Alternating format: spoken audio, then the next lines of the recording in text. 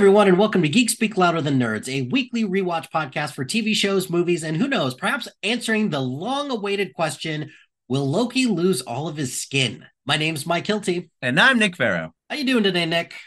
I'm doing better. The cough is still here, so sorry about that in advance, but Just stop making me laugh. This cough is apparently our new Christmas gift that we're going to have for the rest of the year. But otherwise, it's been a pretty all right week. It feels like forever since we recorded last, even though it's only been a week.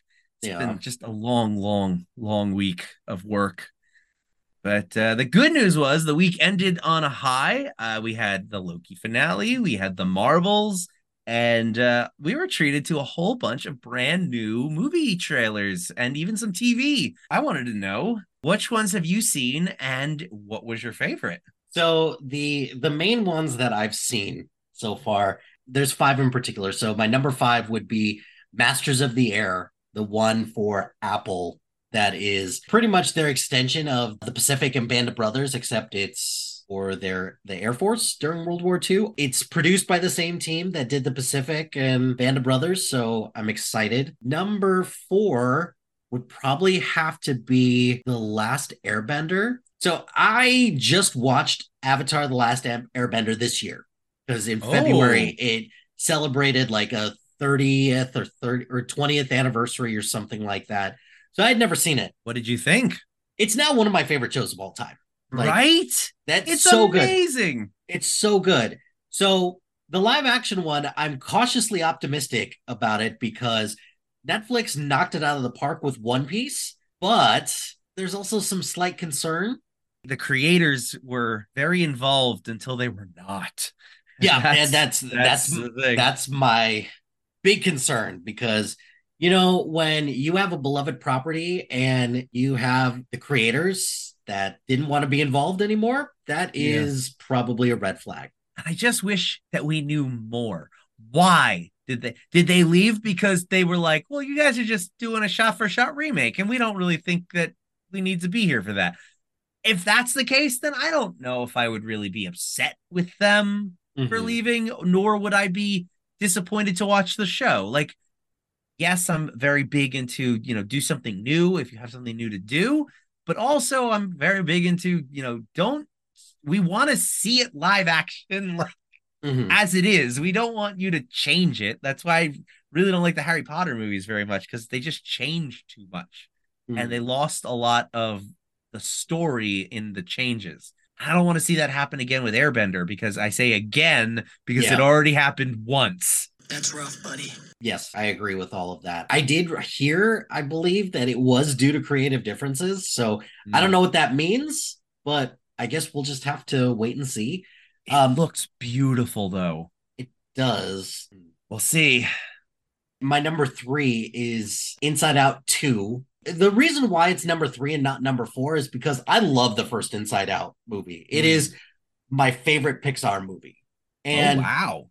Oh, yeah. I loved it. I thought they swung for the fences with it and it worked. I don't know how this is going to work because where did all of these other emotions come from? Hello. Oh my gosh, I'm anxiety. And is Riley the first one to get all of these emotions? I have a theory. She's going through puberty and all of these new emotions are offsets of the core emotions. So what if during puberty these new emotions show up and then as one matures the new emotions merge back together with their core emotions, which would then explain why the adults only have the core emotions in the first movie, because that's bugging me hardcore. How can you have new emotions? We've already established that the parents don't have these other emotions either. Oh my gosh, I'm anxiety. So everyone had the same five emotions. Or maybe this is a situation where secretly they're all offshoots of joy. It's one of those things kind of similar to the lesson in the first one is that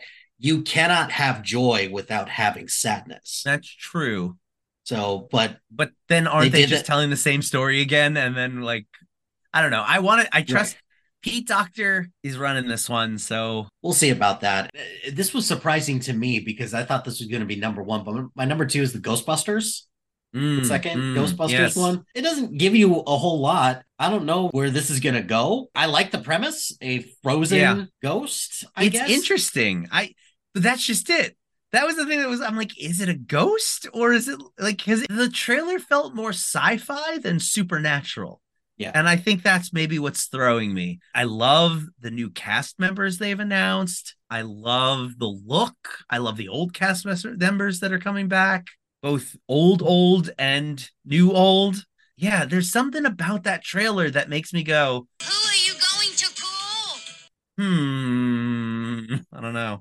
Shockingly, the one that I'm most excited about is the Mean Girls musical. I Me am too. so excited about that because I don't think I've ever told you this. Every Wednesday, I wear pink.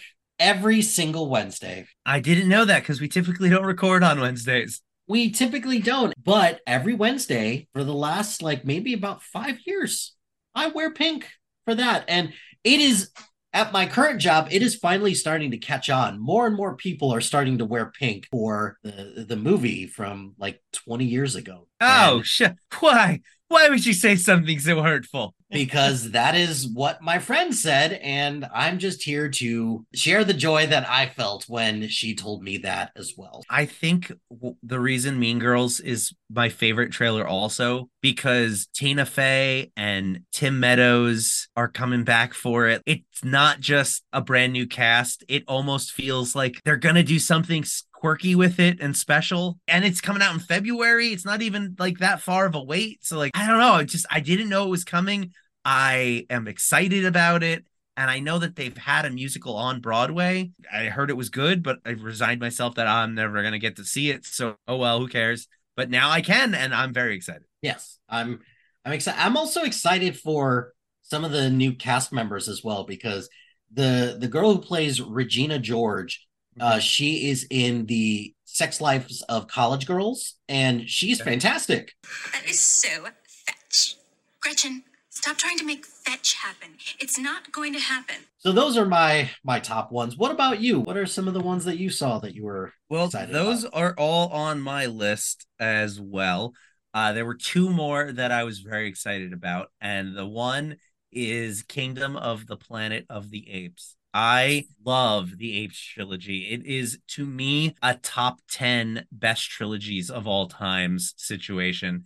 And the new one looks stunning. I'm really looking forward to that one. And then the other one is a movie that originally I hadn't even planned on watching the trailer. A buddy told me about this, and I was sold from these two names alone. He goes, there's a movie coming out about a stunt guy. It's starring Ryan Gosling and Emily Blunt. And I said, Yep. sold. Yep. I don't need to watch anything. I am going to see that movie opening night. This is a PSA announcement. What up, everyone? I have an important message for all you lower deckers out there. Do not watch this trailer. It's the whole damn movie in the trailer. It's like Netflix produced this movie, apparently, because that's Netflix's favorite thing to do is just give you a 4-minute trailer that literally goes plot by plot point till the end. I was really annoyed because I'm like, well, that's more information that I would have wanted to know going into the movie. Oh, well, it looks fantastic. It looks super funny, action packed. I don't want to say anything else about it because the trailer spoiled way too much and it just looks wacky and zany. So I'm very much excited for that. Nice. Good times to be had by all. Agreed. Well, what do you say? Do you want to have a good time with our final episode of Loki season 2? Yeah, let's do it. This week we'll be watching season 2, episode 6, Glorious Purpose.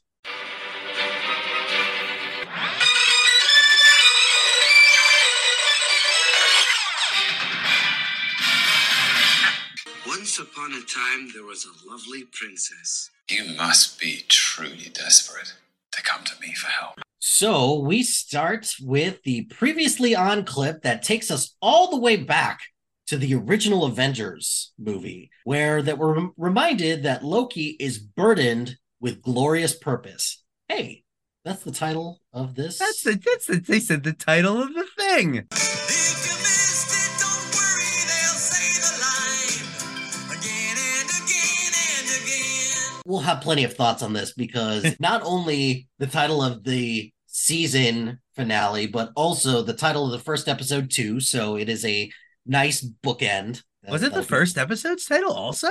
I'm pretty sure it was. You mean of season 1, right? Yeah. How funny would that be? Glorious Purpose. Was this episode 1 and 2? No, I forgot. And I actually think that that's really bad. Like, come on. That's not, you can't name 2 of your episodes in a single show the same thing. Good job, Marvel. Off to a great start. But so we go through season 2's greatest hits and get what feels like 30 minutes of Marvel logos going in reverse. Like an idiot, I thought we just get the Marvel Studios design and that's it. Yeah, no. When it comes to Marvel logos, they just can't help themselves. Although I will say, 800 hours of logos aside, I do want to give them credit where it's due. This Loki theme, from start to finish, is absolute. Every day since it came out, I've been looking on iTunes to see if I can download, but they have not yet released part 2 for the season. I love this song. The music by Natalie Holt is just so fire. She is amazing. When are we going to see her composing something next? I agree with this. And I was like, oh, the music in this is great. Logo leads into the temporal loom on the verge of failure again, where we left off at the end of episode 4. Well, 4 episode 4 and 4/5. Yeah. they both end very similarly. Both end there. Proving my point from last week that episode 5 was worthless and did not matter because they completely skipped back to it. They're like, yeah, no. Back to 4. Do it again. So at the end of episode 4, just as Timely is saying, time to be brave. Nothing has changed. It still results in timely marinara, and the temporal radiation is just too high. Loki asked OB what they could have done differently, and OB simply replies, "We took too long." Cue 70s disco version of funky Beethoven's Fifth. Faster. We reverse back to OB giving timely instructions when Loki time slips back into his body and takes over from OB, only much quicker. Get in, get suited up, get down the gangway as fast as you can. Load the multiplier, hit the green button, launch it, and get back, okay? This is a very funny bit and montage of Loki trying so many different ways to enact the plan in a quicker manner. Loki then realizes that the answer is not faster, but earlier.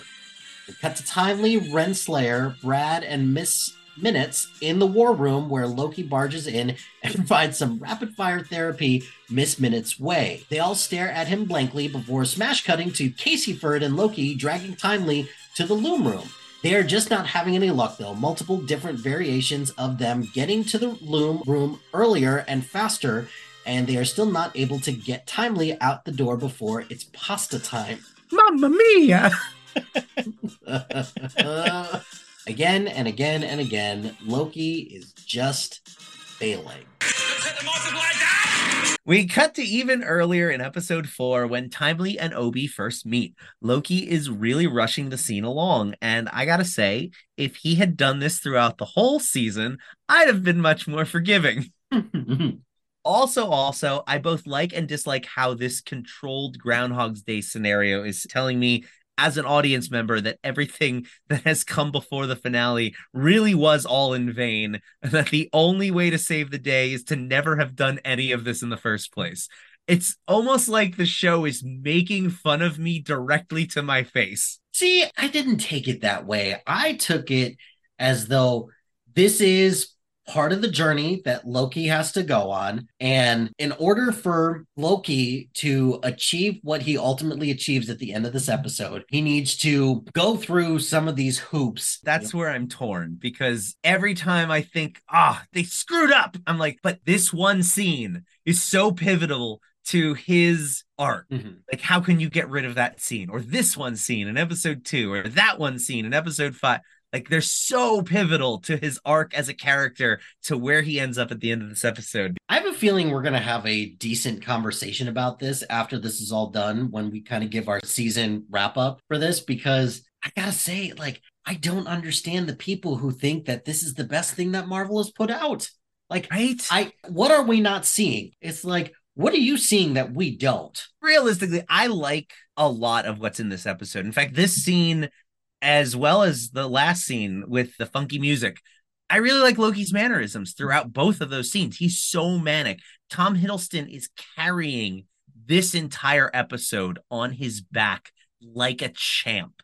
He is firing on all cylinders, is hilarious when he needs to be, is dramatic when he needs to be, is gut punching when he needs to be. And every single scene sings because of how well he does it. Honestly, this scene, most of all, is probably the best example of the ensemble having an amazing time. Like, you could just tell, like, Obi and Timely quickly meet and greet each other, just like in episode 4, only it's much faster because Loki is like hurrying them along. And then he pulls off the sheet on the loom model that Obi didn't have enough time to paint. And he's just, but it's wonderful. I love it. It's perfect. You don't need to change a thing. Let's move on. And then you could see like Victor Timely's like trying to interject things here and there, and he's just not getting anything out. And like Loki goes and grabs the thing out of his bag, and he's like, "Wizard, wizard!" like, and like everybody is just singing in this scene in terms of acting and doing what they need to do, doing little things in the background. Like, I watched the scene like 4 or 5 times just writing the script out, and as I'm doing it, I'm just seeing new things every single time. And this is exactly what I feel like the entire season was missing. If there were 5 more episodes of this exact kind of energy, I would have been probably a little bit more forgiving of it. This scene, especially, it's so well done. It's just weird because we spend the entire first episode talking about ways to suppress Loki's time slipping. And I thought that's where I was. This is where I'm struggling with this the most. Is that why did it come back? That is even yada yada over. It's not glossed over or anything like that. Does it come back because the loom is gone? Like, what? I want to put a pin in this because that is probably the number one most convincing piece of evidence to my argument that we will get into later when we talk about the full season. I'm glad you said it now because definitely going to come back up. Okay. I have thoughts. All right. So after explaining the quick version of the plan to everyone, OB is still not sure it will work. So Loki asks him, how long will it take for Loki to learn everything OB and Timely know about mechanics, physics, and engineering? They are not sure where he's going with this, but they tell him there's just no time. Loki insists he's a god and a fast learner. How long? Decades. Centuries. So then we cut to a title card that says centuries later.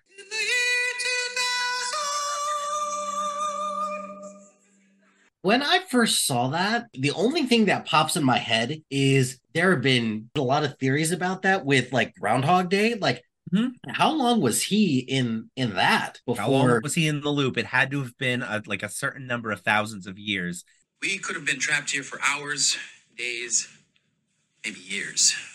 To have perfected the number of things that he perfected. That is crazy. Mechanics, engineering, and physics. Physics is probably the one that took the long. Probably. The gang is now quickly rushed into the loom room as Caseyford is trying to figure out how Loki is suddenly so good at engineering, suggesting that OB should test the throughput multiplier first. Loki tells him no need, it's perfect. They run over to the head scanner and Loki shows Timely how it works and has him put his head in it. He then gives Timely the very, very, very fast version. Whatever you do not set the multiplier down. I will roll off the gangway. As Timely is getting his suit on, Loki very quickly throws a bunch of technobabble at Caseyford and Obi, explaining how everything is going to work. They are going to make the rings of the loom bigger so it can accommodate for more branches. Mobius, who is also in this episode, regardless of the writers forgetting, starts to tease Obi that Loki is coming for his job, and Loki finishes his sentence for him. They really have failed at this millions of times. Mobius, incredibly weirded out, asks Loki, what the hell? And Loki just tells him, trust me. If Tom Hiddleston says, trust me, be like, yes, sir. I'd trust him. Absolutely. Oh, captain, my captain. Timely is now ready, but is concerned that this all feels a bit rushed. Loki tells him, only for you, remember, if you stop, you die. Timely starts down the gangway and is not turning into any kind of pasta. Not spaghetti, not linguine, not even penne. He's just doing pretty good. Loki and team are watching from the window as Loki talks to Timely through the microphone. Hey, Brave. So brave. The radiation is bad, but Timely is able to make his way slow and steady. He finally makes it. When he gets there, he kneels to take a second and starts to put the multiplier down. Do not put the multiplier down. It will roll off the gangway. I want to know how many times that he put the multiplier down and it rolled off the gangway. A dozen, 100.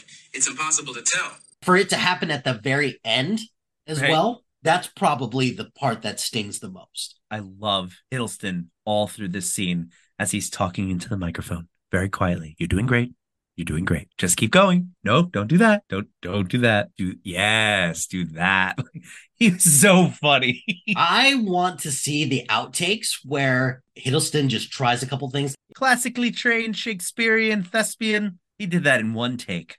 Oh, I'm sure. Yeah. Fun fact, they actually did this entire first scene as a one shot and they digitally added in the cuts. He recovers and inserts the multiplier into the launcher and fires.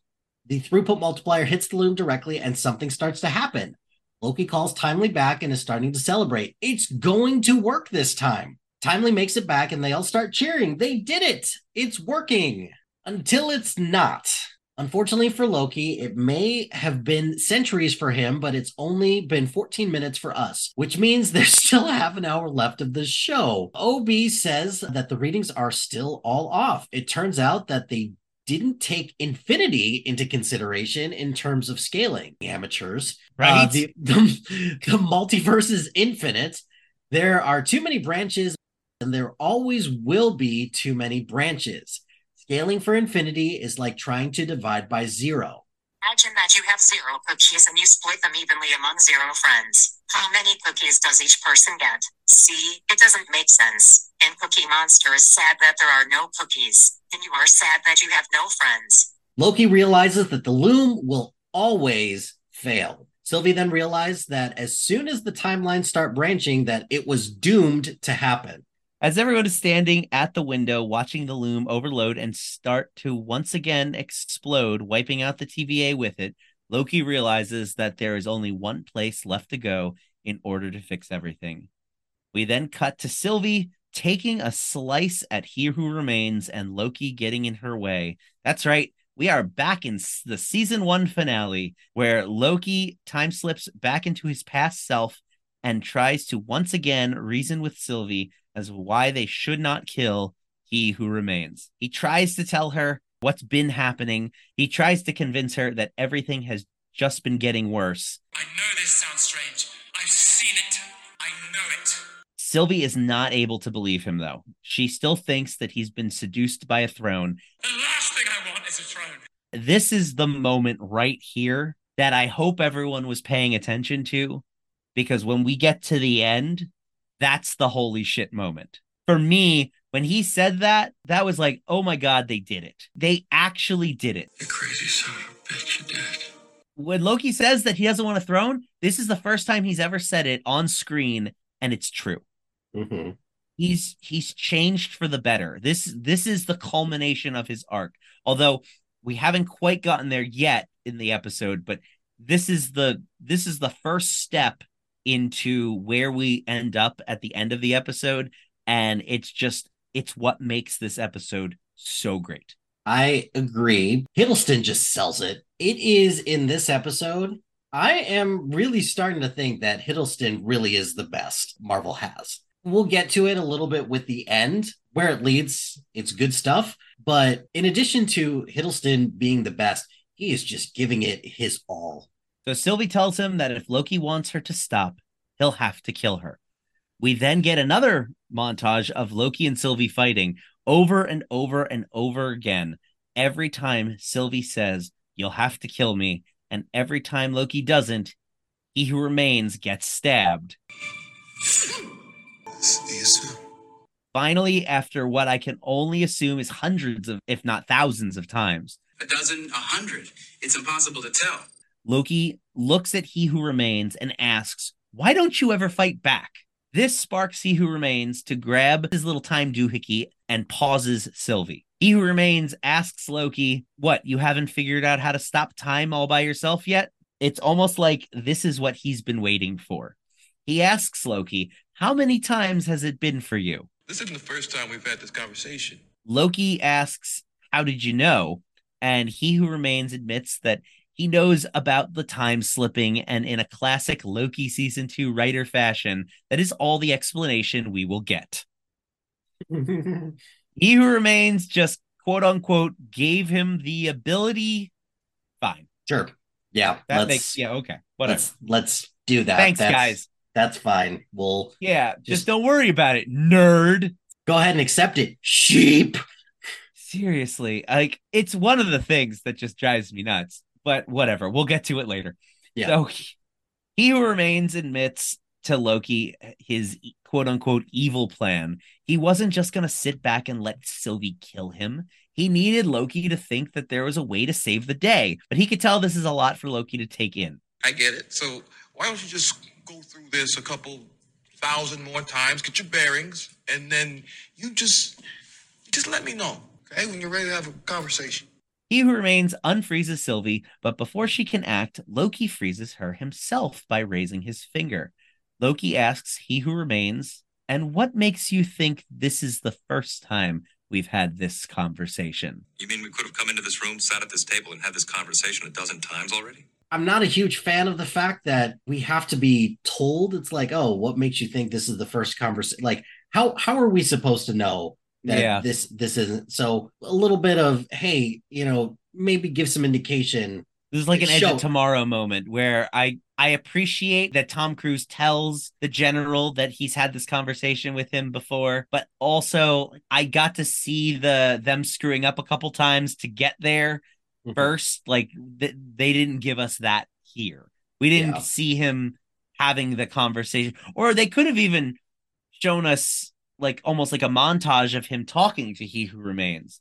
But I can understand with the way the time management of this season, I'm not really surprised that we didn't get more, but kind of works as it is. You don't want to break up this conversation. I also really want to know how long this took.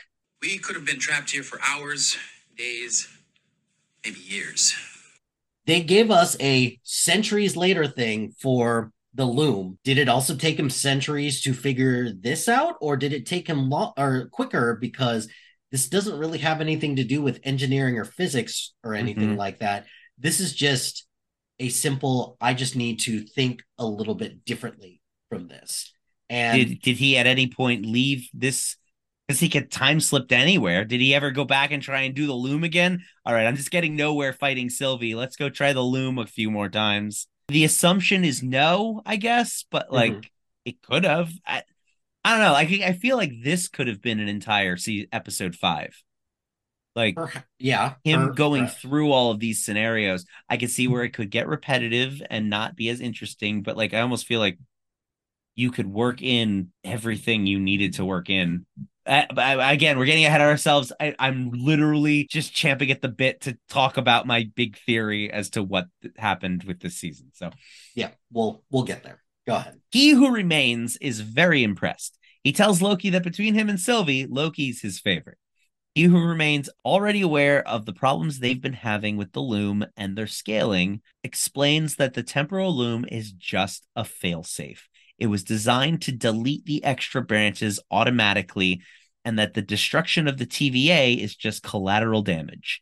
Its one job is to protect the sacred timeline. He needed Loki to understand that he only has 2 options. Let Sylvie kill He Who Remains and the TVA go boom, or work with He Who Remains to keep the status quo, protect the TVA and the sacred timeline. That's it.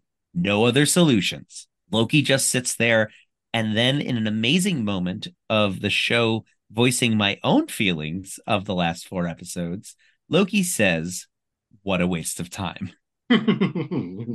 He Who Remains continues. The Kang variants are out there, and there's nothing Loki can do to stop them. I won't stop. Doesn't matter. Never stopped me before. I know, champ. Loki realizes that He Who Remains is right, but he is the god of mischief, and breaking the rules is his whole thing. So He Who Remains gave him 2 options, but he can make a third. He just needs to figure out what that third option is. To start, he's going to let the loom explode.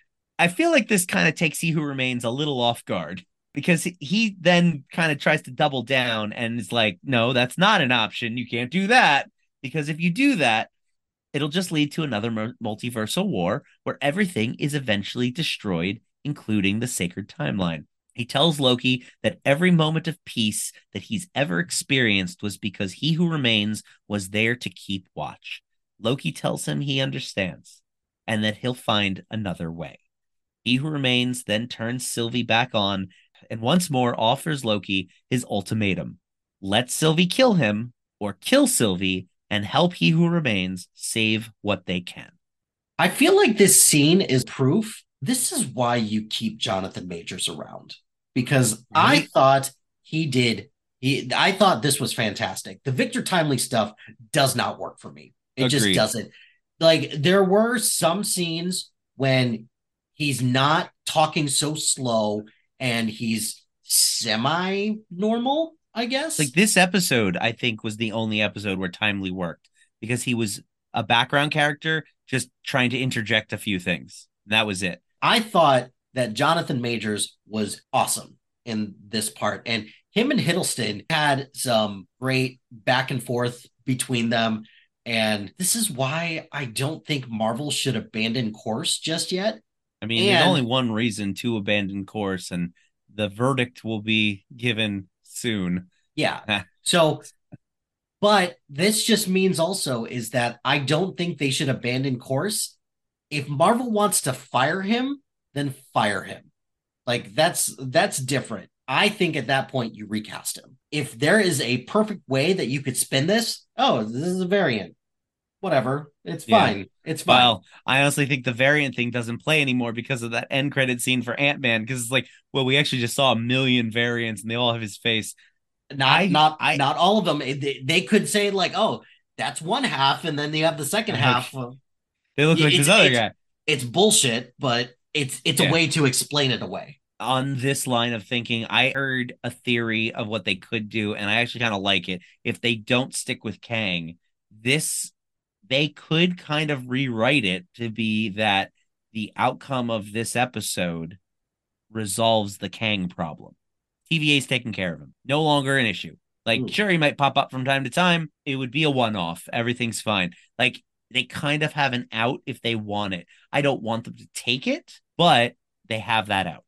And it wouldn't necessarily not make sense. It would just be frustrating for everyone who's been sitting here going, we're waiting. When are we going to get more of this? But we then cut to season 1, episode 1, where Mobius is interrogating Loki. Loki time slips into his past self and tells Mobius he knows why he's here. He tells Mobius that he wants to know what makes Loki tick, why he does what he does. Burdened with glorious purpose. My life is a waste of time. Loki tells him, I need your help. How do you choose who lives and who dies? Mobius tells him that it's not a matter of choosing, it's simply preserving the proper flow of time. The timekeepers do the choosing. Loki then asks, what comfort is that? Mobius tells him, you're not going to find comfort at the TVA. Bummer, but it's also true. Then he tells Loki a story about how 2 hunters went out on assignment to prune a variant that would be responsible for 5,000 deaths not approved by the sacred timeline. But when he got there, it was just an 8-year-old boy playing on the dock with his brother. And the hunter, who had never once hesitated to do his job, hesitated this time. That hesitation led to an escalating situation. His partner had to step in and prune the kid, but by that point, things had spiraled out of control, requiring the intervention of more hunters. A couple hunters were killed, all because he had hesitated and lost sight of the big picture. Most purpose is more burden than glory. Trust me, you never want to be the guy who avoids it because you can't live with the burden. Loki then asked, how do you live with it? And Mobius replies, scar tissue. Loki then asks what happened to his partner, and Mobius indicates that his partner was Renslayer. She knew that the hard thing to do was the thing that had to be done. There's no comfort. You just choose your burden. Loki thanks Mobius, then stands up and offers his hand to shake. Mobius stands and shakes Loki's hand, and then this universe starts to disintegrate around Loki. This is a rough scene that I think could have been so much better had at some point between episode 1 and now we had been shown this story with no context. Like, make it an opening scene, and you could even recast younger actors if you wanted, just to hide who it actually is. Because I have a theory that the two boys were Loki and Thor, and he was there to prune a Loki variant. Because what would have escalated between two kids playing that would have resulted in deaths unless those two kids playing had powers? Possible. Yeah, I can see that. Now I'm just kind of wishing for the scene that never was, that would have then shown us the conflict with inside of Mobius. And it could have given us another puzzle piece as to why Mobius might have had a soft spot for Loki. And would have shown us the ruthlessness of Renslayer.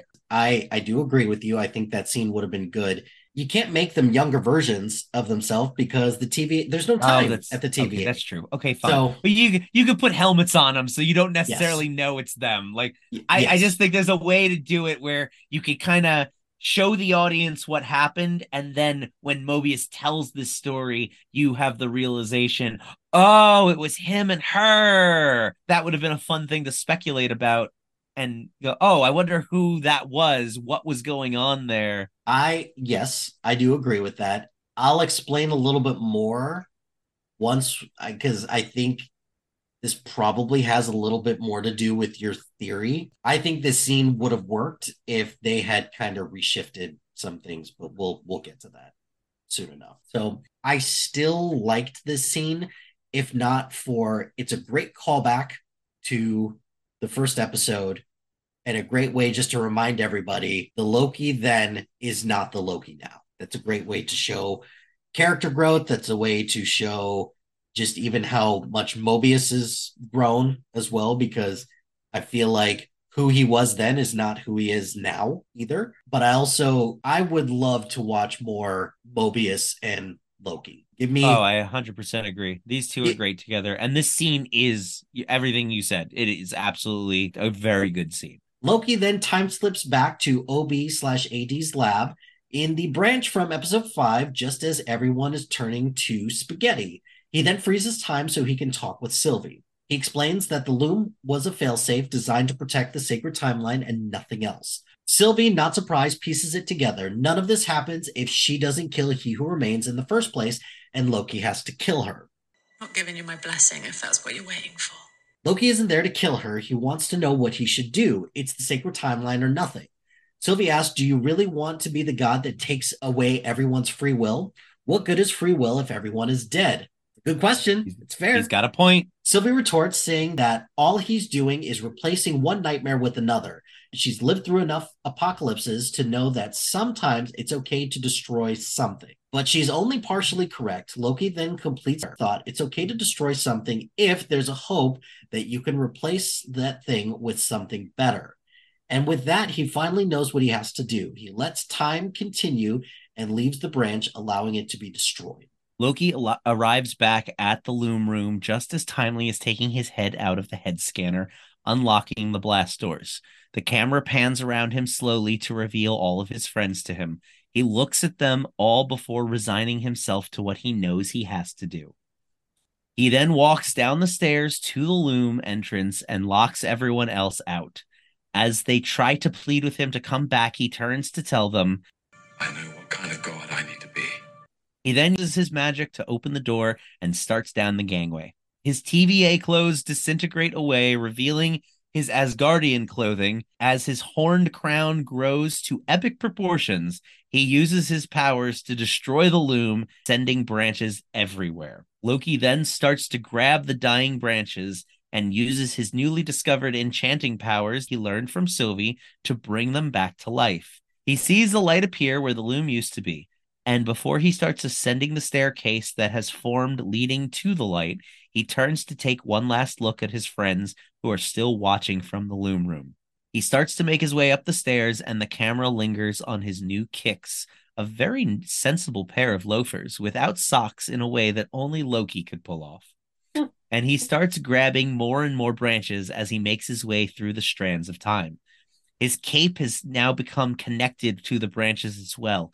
Every time he touches one, it glows to life with a green aura. He gets closer to the top. He sees the thing that he once strived for and now dreads, a throne. But he is determined. Grabbing more and more branches, he struggles his way towards the throne, turns and sits on it. As he breathes new life into all the dying timelines, we zoom out to see the new multiverse under his protection looks like a giant tree. Loki, the former god of mischief, has resigned himself to no longer live a selfish existence. He is now the god of time and the multiverse, doomed to sit and protect the branching timelines for all time, always. I understood that reference. This scene, man. I loved everything about this scene. And I think this is one moment where I'm going to give the writers just a little bit of credit for this. Here we go. The part where he is walking down and he says, I could have done it, Father. I could have done it. For you. For all of us. No, Loki. That's a direct lift from Thor. I thought that was just a great way to say this was the beginning of his journey and to cap that off with that, even though maybe a small part of me thinks that they might have unintentionally done it. I think it was very much intentional. And here's where I'm going to disagree with you for giving credit to this batch of writers. I think, just a spoiler for later, this episode was written by the original creative team who wrote season 1, and Disney Plus made them stretch it to add 6 more episodes. I think they already had this episode fully written, and their ending was fully written to completely close off the show, and they were then told, actually, we need you to write 5 more episodes because we need 2 seasons, not 1 season. And that's why the creative differences, which caused the original creative team to leave, happened. I'm almost positive. Yeah, that's true. Because this whole scene is such a departure from this season. It is 100% exactly what season 1 was leading to, and yet nothing like what we've gotten the last 5 weeks. It was beautiful. This one moment of Loki walking out, going up, sitting on the throne. Oh my God, that probably one of my favorite things the MCU has ever done. And the gall to do it, to a character that everyone loves, how they turned this character whose goal was glory and essentially turned him into a heroic, tragic figure. Yep. If you had told me when I'm watching Endgame that the dude that picks up the Tesseract and zips away and screws up their plans would be this dude, I would have told you were crazy. Like, there's no way they could get me to believe that. Not only that, if you go even further back, if you were to tell me the first time I saw the Avengers that this fucking guy Language. who throws Iron Man out the window, who gets the crap kicked out of him by the Hulk, that's the guy that's going to save the multiverse? Phil Coulson. Oh, is that the one thing that's going to cause Loki to never be redeemed ever? I don't know. I think he just did. I think Loki just redeemed himself for killing Phil Coulson, even though he may not or may not have been brought back to life, depending on what universe you live in. I guess so. Everything about this, from just the way it looks, to the staging, to Tom Hiddleston, to even those ridiculously large Loki horns. Oh, they were beautiful. They were so awesome. And his outfit with just the way that it looked. This is a brand new Loki outfit, but it's so simple and drab and not ornate and beautiful like he always wears. Like, he is always looking pristine. And the fact that he's wearing just like a simple cloak and like it's got a big old neck in the front. Like, I don't know how to describe it. It looks so simple and humble. I loved everything about it. All right, on to the home stretch. We are shown a title card that says after. First of all, I also am going to push back a little bit about me giving credit to the writers. Did I say season 2 writers? You didn't say which writers. Fine. I did not say which writers. You implied it, though. Sure, yes. Because saying after like this, I feel like that's season 2 writing. This whole epilogue feels like season 2 writing. So we're shown a title card that says After and opens with B-15 walking through the TVA, now once again filled with people working diligently. She passes a new TVA poster on the wall of two people watering and tending a tree with a message of, let's grow together, nurture our nature for a stable future. She checks in with Obi and Caseyford, who are getting Miss Minutes back online. Couldn't have been too long after all of that happened, because Miss Minutes is still down. And also, why would you want Miss Minutes back? Explain to me why you would want Miss Minutes back after this. Is this the promise that Loki has given to everybody? It's like, if I can change, then you can change. Then everyone can change. My guess is the hubris of man will always underestimate the power of AI, and it is inevitable for us to be doomed by it. Very profound and bleak. I like it. Obi then finishes the thought, are you sure she won't kill us all? Rutherford, is this guy going to murder us? He just shrugs. She then heads over to see Mobius and ask if he's okay. He deflects by saying that he has the report of all the known He Who Remains variants. They all seem to be unaware of the TVA's presence and aren't causing any trouble, except for one who got out of hand on Universe 616 adjacent, but it looks like they handled it themselves. Ant-Man reference. Yeah, way to connect Ant-Man to tip my cards a little bit. I feel like the reason why Marvel asked them for a second season of Loki is just so that they can find a way to incorporate Ant-Man 3 into the greater MCU. B-15 heads to the war room, and Mobius says he'll meet her there and pick up a file of his own information in it. He meets B-15 in front of the Kang/Multiversal War Memorial to tell her that he's retiring. No one's going to miss him. He has to go and see what he's been protecting for all of this time. B-15 tells him there are a few people who might miss him, and if he ever wants to come back, there's a seat for him. Before leaving, she asks if he's scared, and he says, yeah. We then see B-15, Caseyford, and that other lady whose name has once again escaped me, with a smattering of others in the war room. Gamble. Was that it? I forgot and I didn't care to look it up. It is, because the last time that I saw her, I had to look it up because I didn't remember who it was, and it couldn't have been Docs because Docs is in a box. Docs is in a box. So couldn't have been her. What's in the box? We cut over to Obi opening a box of brand new TVA handbooks, now in yellow. Still way too thin of a book. We cut to Victor Timely as a kid who looks at his window for no reason as no TVA book falls into the house, and he continues on with his science, thus negating the whole Victor timeline narrative. Yep. Everything is awesome. Time travel, how does it work? And then we cut to Renslayer, who wakes up in a place where all the prune things go just before she is devoured by Eliath. Are we sure she's been devoured by Eliath? Or it roared at her right before cutting away, so... Right. I suppose we didn't see a body, but you think there's going to be a Loki season 3? I don't, but I don't think this is... Renslayer might come back in other properties.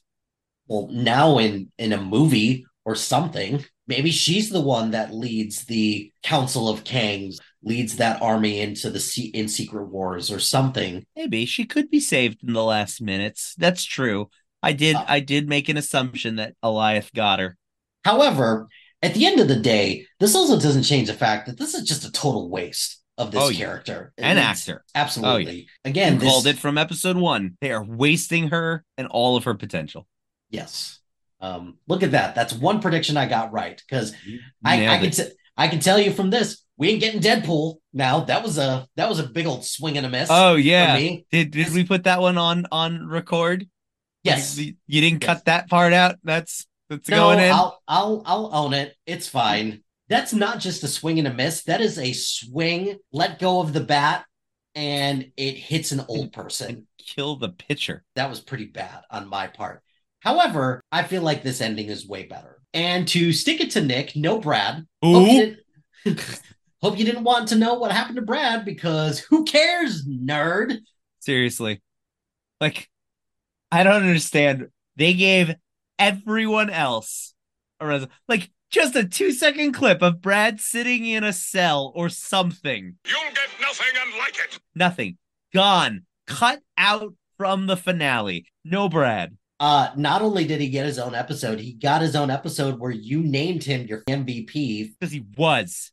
Okay. He was. Okay. All right. Every clock is right twice a day, so good for you. But we end this epilogue outside of Mobius's house on the timeline, where from a distance he could see himself playing out front with his two boys and his jet ski in the driveway. Sylvie comes up behind him somehow and tells him the yard could do with a bit of work. He tells her, never look, never know. She says it's weird without Loki around, and he agrees. She tells him she's off and asks him what he's going to do. He says he's going to hang out here for a bit. Time pass. As we pan out on Mobius staring at his home, the music comes back and we cut to the green glowing branches of the multiverse, which slowly part to reveal Loki's face, surrounded by glowing branches, staring resolutely. And I like to think he's watching Mobius, happy for his friend. We cut to black, and it's 972 Loki title cards to credits.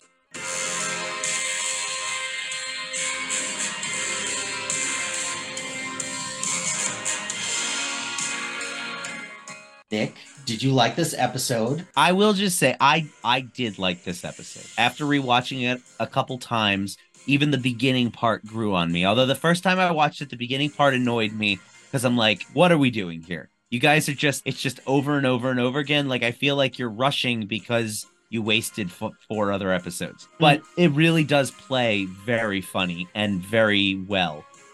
Everyone's having a great time. It really is a great episode. Start to Loki sitting on the throne.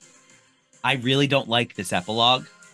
I feel like it was such a dropped ball because to give the epilogue to Mobius when they completely dropped his entire story, are we supposed to just accept that he was just some guy on the timeline who had 2 kids and left because he was a variant that was going to get pruned, so they turned him into is that what we're supposed to assume based on what we've been given? And if so, why is this scene in any way supposed to be emotional or like touching or poignant or anything? Like, I truly loved how they ended with Loki.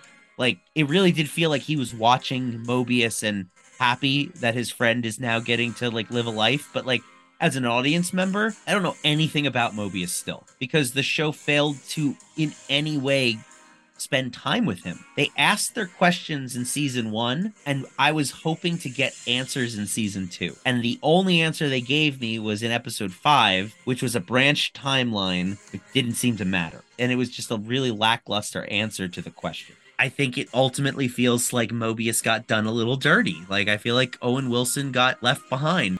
If you think about it, the last time we spent with Mobius, the character we know, was 2 weeks ago in episode 4.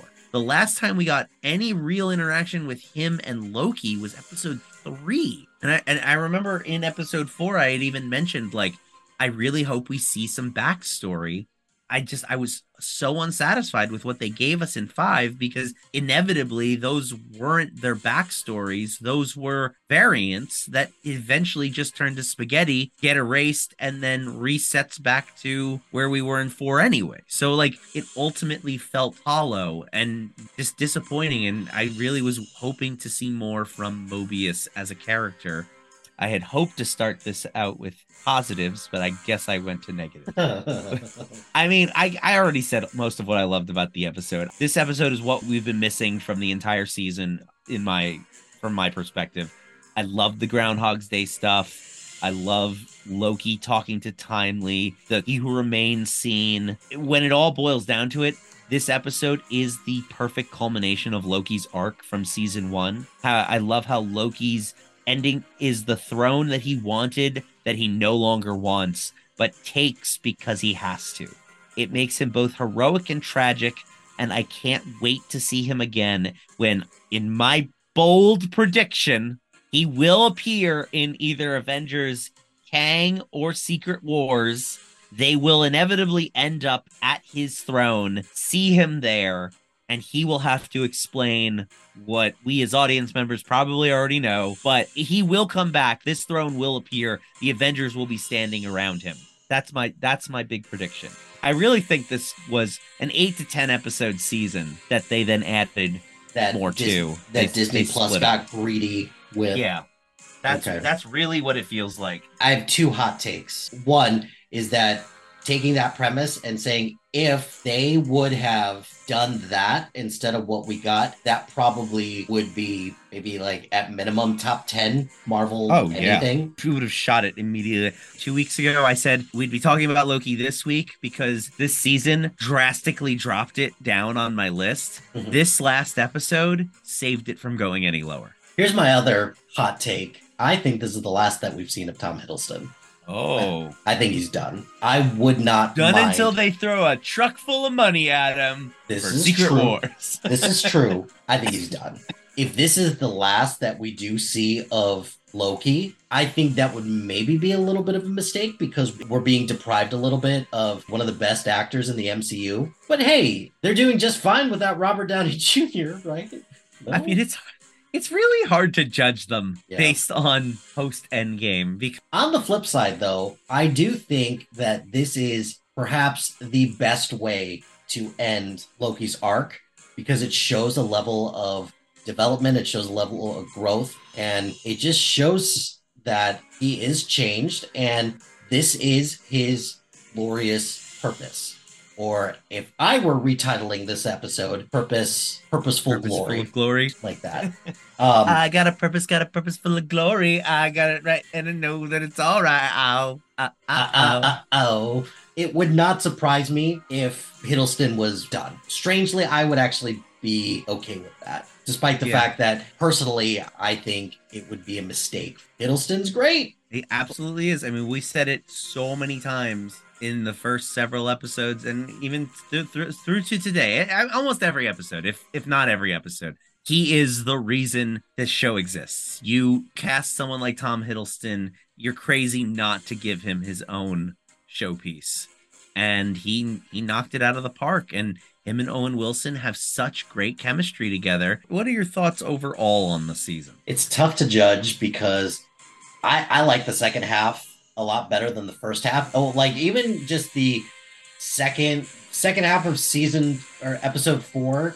I like episode 5 better than you. I did like this episode, but I can't help but think episode 3, where they're just going from timeline to timeline to try to find Victor Timely. What was the point of all of this? Even parts of the second episode where they're looking for Brad, that didn't amount to much of anything either. So, and this is where if you could reconfigure parts of this, you remove Brad, remove Dox and Gamble, don't need them. Hate to say it, B-15 didn't amount to much of anything as well, even though she could still be there, but I mean, in a much reduced capacity. Yeah, same or thing. Even as she is, but like less emphasis. Even Caseyford, to some extent or another, doesn't get much to do. I think the only thing of real note that was new this season that I liked, Ki-Hway Kwan.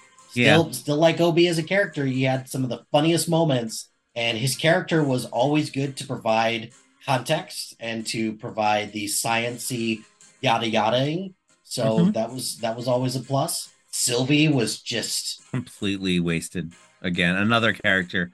She was there to provide a couple key moments for Loki's arc, but then ultimately everything else she did was just a waste of time. I don't have a problem ultimately with the reduced role then, because that just means the focus should be a little bit more on Loki.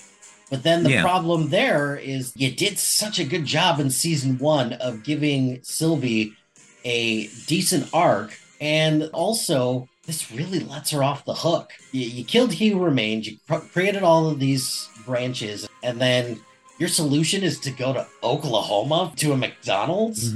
Dream a little smaller, why don't you?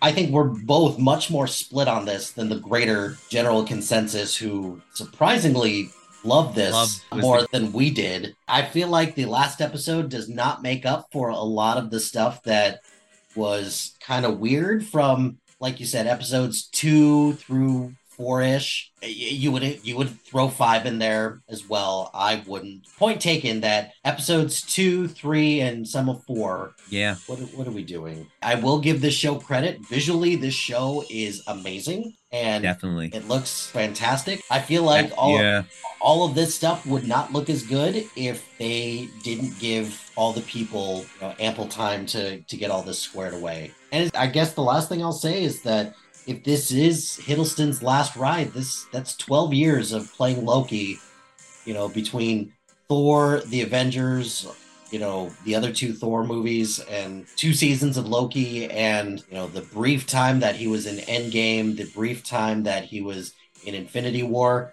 A long time to be doing this, man. Right off into the sunset. I wouldn't blame him, but also let's hope there's a little Mr. Krabs inside of him, because everybody likes money.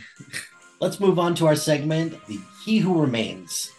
I'll take you home and lock you in a nice little cage and never, ever let you out. Do you imprison everything you like? Of course. He's so fluffy, I'm gonna die.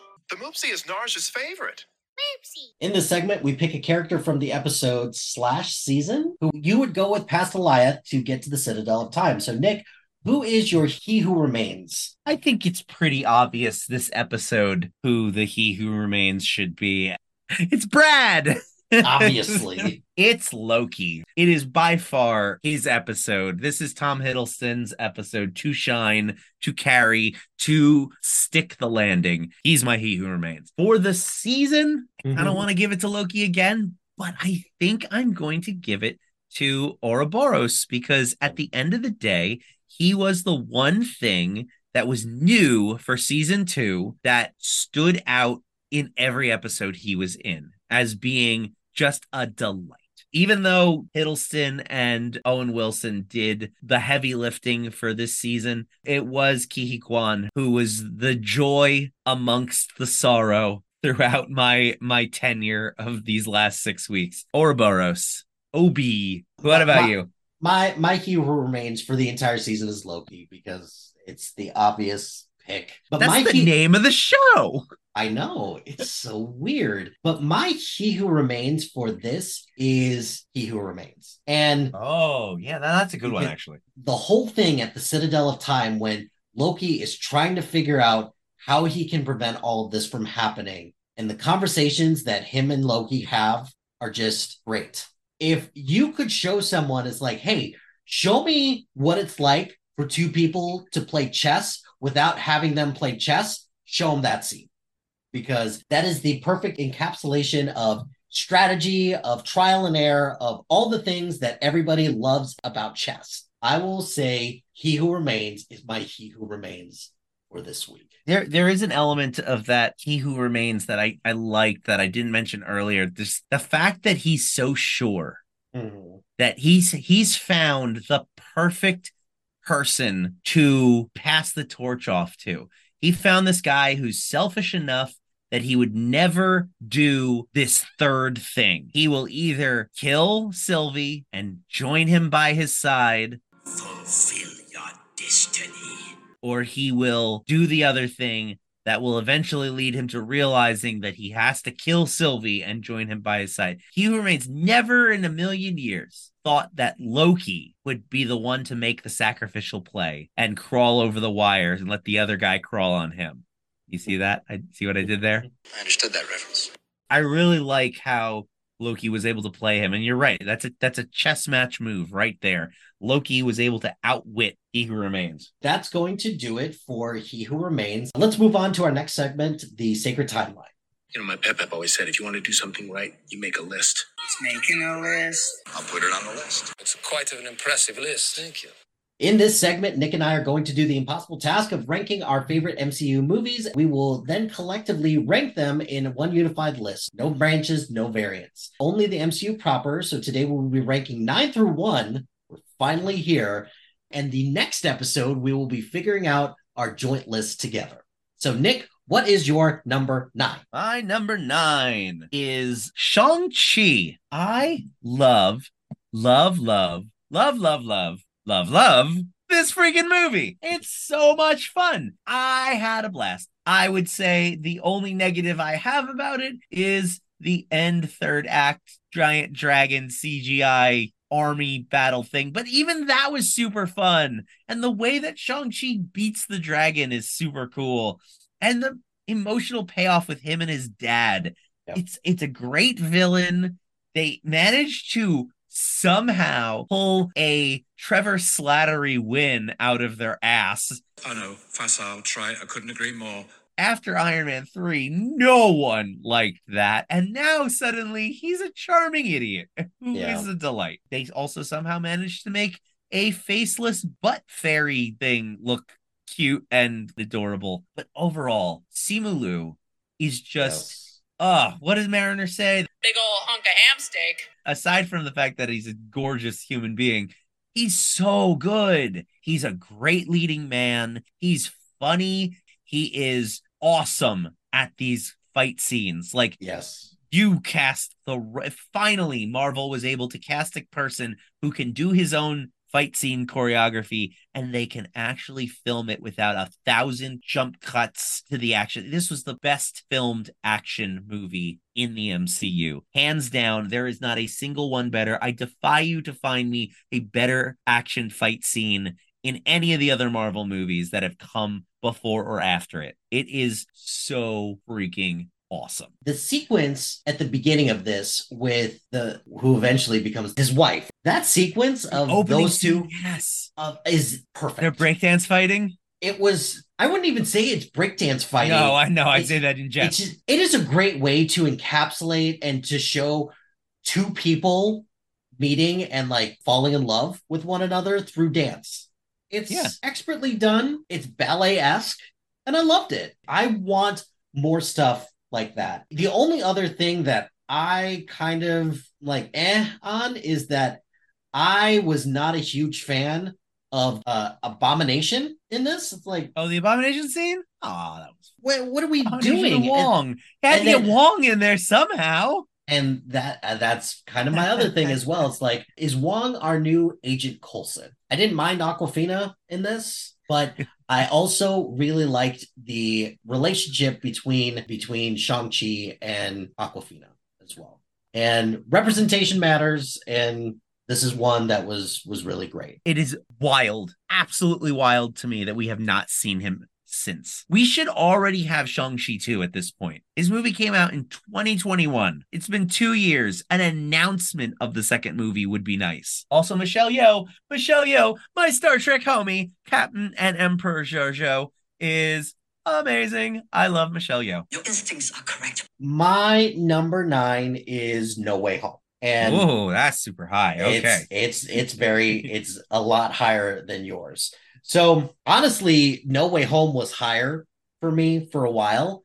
And then thinking back to all the criticism that I laid at Avengers Endgame, I gotta take No Way Home to task a little bit for that. For me, I think what I like about No Way Home is this is the way that you try to incorporate other people from various timelines, and it still works. I thought Andrew Garfield stole this movie. Absolutely stole this movie. There's just so many moments for him. Like the moment where he flicks off his mask at Lola's house or whatever, the theater audibly gasped. Why'd you do that? I was trying to see if you have the tingle thing. I have the tingle thing, just not for bread. Can you not throw the bread again? That's when I looked at everybody and was like, where the hell have you all been? Like, this has been rumored for a long time. It was rumored. Nobody actually knew. We were all sitting there with our breath held. Like, is it actually going to happen? There is no way. Everyone cheered in my audience. It was like an Endgame opening night cheer. And here's the thing. Garfield got more reaction than Tobey Maguire. Now you got it. Okay, Peter 1, Peter 2, Peter 2, Peter 3. Yes, he did. And I liked Tobey Maguire in this, but the scene that got me the most is the part when MJ falls down, and I had hoped that Garfield would be the one to save her. That moment I got choked up on. Yeah. Not because he learned from his mistake, but the way that he reacts to it, where he is like, I'm happy that I saved you, but I hate what it cost me to learn this lesson. Yeah. And it was the catharsis he needed, and it was the redemption he needed. They gave Andrew Garfield an arc in No Way Home, and it wasn't even his movie. Like, that's how great he was in it. Yeah. It's one of my only positives of that movie is I love what they did for him. Crawl around. Crawl around? Yes. No. Yes, crawl around. Why do I need to crawl around? Because this is not enough. I think the big difference between you and I when it comes to No Way Home is that whereas you see adding all of these extra villains from all these other multiverses is a huge problem. The only thing that I'll disagree with is that, look, I love Willem Dafoe's Green Goblin. It would be nice to see what the MCU's version of Norman Osborn would have been. But the only problem that I would have had with that is we're doing Green Goblin again. But I mean, think about it this way. If we get another 3 Spider-Man movies and this next trilogy of Spider-Man movies built up to Green Goblin being the final ultimate big bad, at that point, it would have been like 20, 30 years almost since the last time we got Green Goblin. Like, it wouldn't have been again. Because he wasn't in, he was only in the first one. The Dane DeHaan became a weird version of Green Goblin. All right, fine. That one's on me. I forgot about Dane DeHaan's Green Goblin. No offense. Did get Green Goblin again. That's completely fair, but I'm more okay. Like, I thought Willem Dafoe was great in this. That scene where Peter's punching his face off and his smile is only getting more and more maniacal. That's some Joker stuff. How did he not get? I mean, I know how he didn't get. Like, he should have received some awards consideration with that performance. He was phenomenal in this movie. Like, even the Doc Ock part, which I'm a big fan of Raimi's version of Doc Ock, but I don't know. I would have been fine if they would have gotten another crack at Doc Ock. I did not like the Venom stinger at the end. I was not a huge fan of that because they're both on a collision course with one another at this point. I laughed at it. I feel like they did it just to get the symbiote, the piece of the symbiote to stay behind because they showed. Yeah. But again, breaking their own rules, that doesn't make any sense because he sent back all the people that knew and the symbiote knew. So therefore, that little piece should have also zapped back. But whatever. Movie's got a movie, I guess. The Daredevil cameo, I did like. It made sense. I'm okay with this version of Peter Parker getting another version of with great power comes great responsibility. I thought I didn't think they had the stones to kill Aunt May. Because now Peter's alone. Like, just straight up alone. And now he's even more alone because everybody now doesn't know who this guy is. First of all, that spell is bullshit. Like, it's a total ridiculous spell. Sure is. But this is going to be the thing that would probably cause it to become lower on my list is how the MCU finds a way around this in the future is going to inform a lot. When will people wake up and realize that everywhere Spider-Man goes, chaos and calamity ensue? J. Jonah Jameson reporting. What's your number 8? Well, it's my turn now to mention one that you had super low, and I'm almost willing to bet you forgot about this one. This is where I have Ant-Man and the Wasp, which you had low, all the way down at an absolutely ridiculous placing of 42. Yep. Okay, sell it to me. Go ahead, because this is probably our biggest disparity. It is. This is the one that's going to be the hardest one to place on this joint list. The reason I have it so high is because I truly believe this is the funniest MCU movie. It is truly a comedy thing. Comedy is subjective. Everybody knows this. You laugh at things. I laugh at things.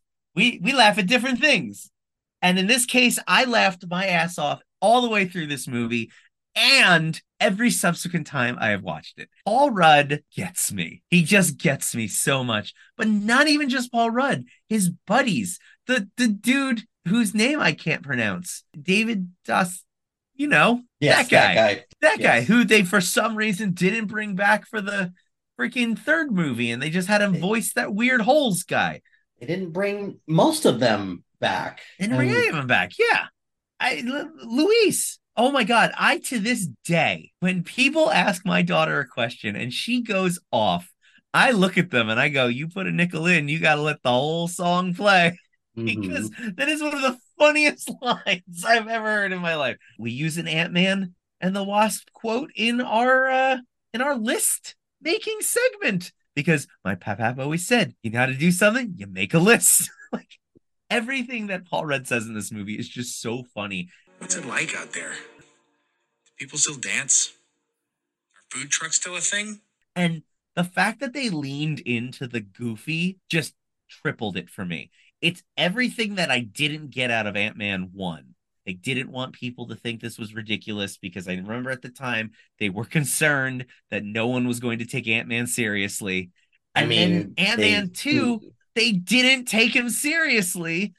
And it just worked so much better. The Matchbox car, the freaking building, and then in the building, it's like Honey, I Shrunk the Kids, and they're using giant versions of everything to run the place. The ants. I honestly, the only negative I have about the movie is the ghost stuff. I think it works and it serves its purpose, but it is ultimately it's just a small part to it's just it's in a different movie. It's from a different movie. That's all. That whole ghost arc doesn't belong. You got away with it this time, Scott, but I'll be seeing you again. Where? Huh? Where will you be seeing me again? Randall Park is so funny in this movie, and he's doing a thing that in most movies I hate. Like, in general, I'll see, like, the next time you do something bad, I'll be there. Oh, catch you. You'll be watching in that way. Tell you were inviting me somewhere. I hate it when there's just this random guy who's just he's a comedian or he's funny in real life, and so they just let him riff. And in this, it totally works because Randall Park is so damn endearing and he's so funny. Why would I do that? That's what I was wondering. Why would you do that? Like a party or like dinner or something? I don't know. I thought you were planned the evening. No, I meant to like arrest you. I'll arrest you later again. Take it easy. Okay. And him and Paul Rudd have such a great chemistry together. The whole close-up magic thing just slays me every time. Every time I watch this movie, I laugh my butt off. And I can't bring myself to drop it any lower. You sure as hell are not getting this at number 8 on our joint list. Well, I know you like No Way Home a whole lot, so I think I have some leverage. Oh, okay. Leverage. All right, cool. One thing that I will agree with you on this is that Randall Park's character is great, and the close-up magic thing pays off in WandaVision. Did you want to grab dinner or something? I mean... What's your number 8? My number 8, Shang-Chi. If different is the barometer that kind of we measure a lot of this stuff on, this, yes, it is rightfully so that this should be in the top 10 because it is different. And Agreed. That is good. So, what's your number 7? This is where I have Guardians of the Galaxy Volume 3. I really love this movie. It's actually currently my number 1 movie of this year. It is just so much fun. It's funny.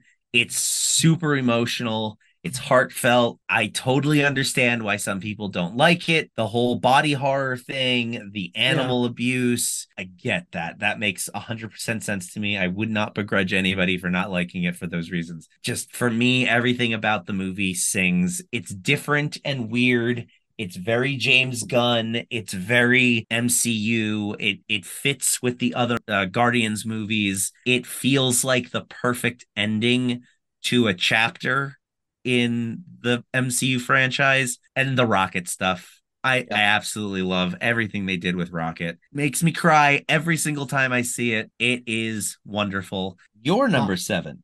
My number 7. My number 7 is Thor Ragnarok. I think this is up there with the MCU's funniest. It definitely has a lot of its funny moments. It's the Taika Waititi humor that just gets me. And one thing that you largely talked about, all the things that I love about this, the only other thing that I'll add to this is that I think one of the best side characters that gets introduced in this movie is Korg. I saw this movie with my wife, and she died during the parts that Korg was talking because, number one, it's Taika Waititi himself. Mm-hmm. And I was like, I don't get it. What do you find so funny about this? And she said that it's very New Zealand humor. She appreciated it. And because of that, that enhanced my viewing experience. And I like it. I thought they did Korg dirty in Thor Love and Thunder. Love and Thunder. He was awful in Love and Thunder. Yes.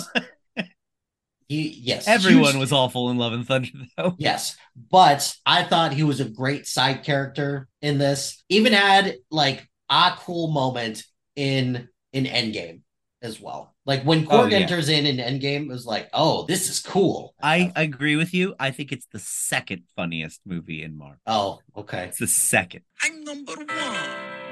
You're number 2. What is your number 6? My number 6. This one, I actually feel bad about having it at number 6 because it's so good, but it's also so simple. And I feel confident that you have it pretty high as well because we haven't talked about it yet. And that is Iron Man, the very first Iron Man. It is the one that started it all. It is like pretty much a perfect movie. I said in my Letterboxd review of the Marvels that I feel like the Marvels turned out good by accident because they made a short, fun movie that is an adventure that gets to the point, but maybe they got lucky. I think they need to do it on purpose, and I think Iron Man is them doing it on purpose. They made a short, fun, breezy movie that has enough heart and a powerful punch emotionally at certain scenes, but also is super energetic and funny. And it's the reason that we're even talking about all of this today. Mm-hmm. And like I said, having it at 6 feels even still too low. I will always have it up there. It's probably solidified at number 6 for me. I don't think I'll ever put anything above it or below it. And if I do put something above it, I'll probably bump Endgame down. Tony Stark was able to build this in a cave with a bunch of scraps.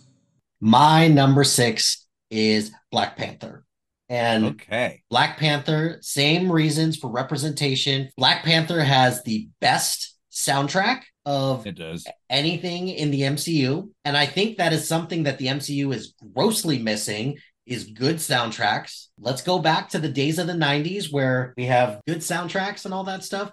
I think Ryan Coogler was a great director in all of this. You'll notice in the rest of my movies, there's usually like a couple lines in a movie that just have like a really good effect on me. And I forgive a lot of the bad CGI with the rhinos and the bad CGI with Killmonger and Black Panther fighting against one another. The line that gets me in this is Killmonger at the end when he's like, just bury me in the ocean with my ancestors that jumped from the ships.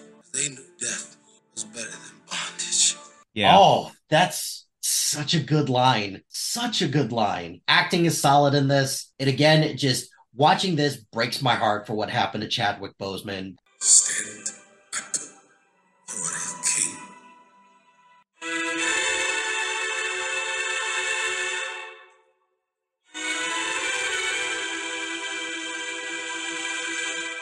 I even don't mind the Andy Serkis in this. Andy Serkis. Don't mind. Andy Serkis was amazing in this. What are you talking about? No. Like, there's an argument out there that says Andy Serkis is kind of just like an ancillary character. Oh, he kind of got done dirty?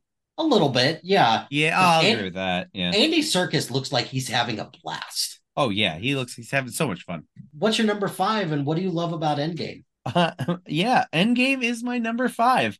And the reason it's my number 5 is going to become very apparent when we get to my number 4. I just absolutely love Infinity War and Endgame so much. They are just amazing. They're like the perfect 1-2 punch of 10 years of movies that we just enjoyed going to see over and over again. And I can't not get chills remembering that experience from the theater, that opening night crowd when the hammer lifts and it's Captain America who gets it. We went nuts. But then, aside from the fact that we all went nuts because of how great of a moment it was, building up to that, from Cap 1 to Winter Soldier to Ultron to Cat 3, every time this man appeared on screen was just a little bit more and a little bit more and a little bit more, so that when he picks up that hammer, it's not like a fan service moment. It's like they earned it 100%. When everyone comes out of those portals, the feelings you feel when he says Avengers Assemble, another moment that they could have given it to us before now. This is the fourth Avengers movie, and this is the first time we're hearing Avengers Assemble. They held it back because they knew they wanted to use it right. The Avengers score that they had in the first movie, they tweaked in the second movie, but then brought back for Infinity War and are using again here. Like, it's just chills down the block. I get choked up watching the portal scene every single time. And then just, I know that a lot of people don't like the beginning of the movie because it's kind of slow leading up. I really enjoy the whole time heist thing, the incorporation of Ant-Man, especially after how much I liked Ant-Man and the Wasp. I like how he comes back. I think it's silly that a rat lets him out. Like, that's fun.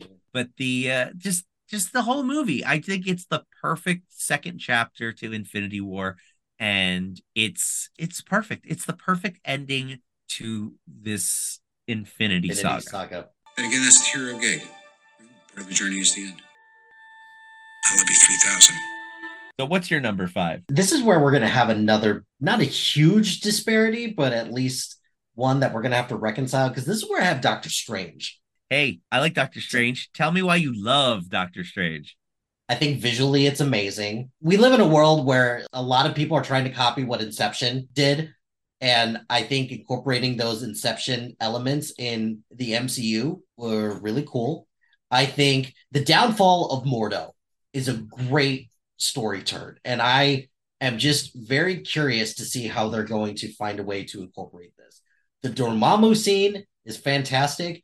But for me, again, there's usually like one line in some of these movies that gets to me.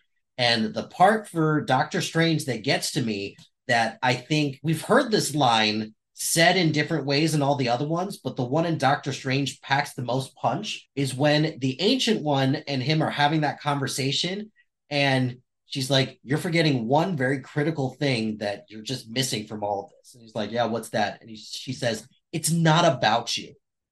Mm-hmm. And that's the thing that kind of ultimately like shifts his focus. I got chills when I heard that line. And that is something that all of these heroes have had to figure out at some point or another. But Doctor Strange, unfortunately, is the one that has to have it told to him because he's that much of an asshole. Yeah, about he it. is. I think Tilda Swinton is an underrated part of the MCU as the Ancient One. It's precisely what kept you from greatness. It's not about you. So that's my number 5. What is your number 4? I let the cat out of the bag on this one too. This is where I have Infinity War.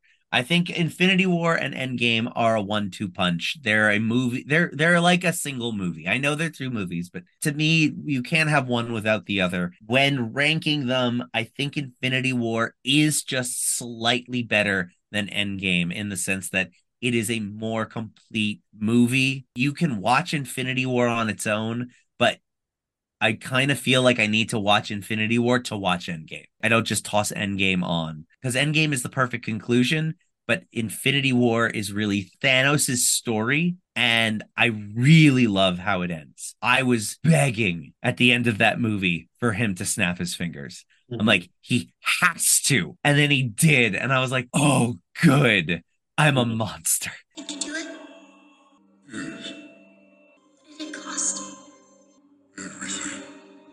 It's the perfect ending to that story. Everything in it from start to finish. The way that it opens, the conflict with Thor, the way that it juggles all of these characters, and just expertly so. There are moments where you don't even see certain characters for almost an hour. But then when they come back, it's like they never even left. Yeah. And they get to the part where they're all getting ready for Thanos's army in one way or another. And there's still like an hour and 10 minutes of the movie left. And from the moment Thanos walks out of that portal onto Titan and confronts Doctor Strange to the very end, it is non-stop. And I Actually, love every minute of it. Actually, you go back a little bit further, even from when they get to Wakanda. It's back a little bit of ways, and you want to know why? Because I just rewatched it today. I mean, the whole movie is nonstop. And it's got some of the funniest lines in it. It's got some of the funniest Spider-Man lines. Like, I love the interactions, especially in that very beginning when he shows up in the park and him and Tony are bantering. And there's just so many great little everythings. He's from space. He came here to steal a necklace from a wizard. What is your number 4? My number 4 is The Avengers, the original The Avengers. Okay. If this movie does not work, we do not have an MCU. Like, we just don't. I am a little conflicted because some of the Joss Whedon humor doesn't play as well anymore. His humor doesn't age well. I guess that's what I'm trying to say. It's still funny, though. I still enjoy it. And the way that they pair up some of these characters, unfortunately, you have to kind of pair up Hawkeye and Scarlett Johansson as the non-super people who have to just be relegated to, well, you're regular people, so you're third in line. Sorry about that. Why are you here?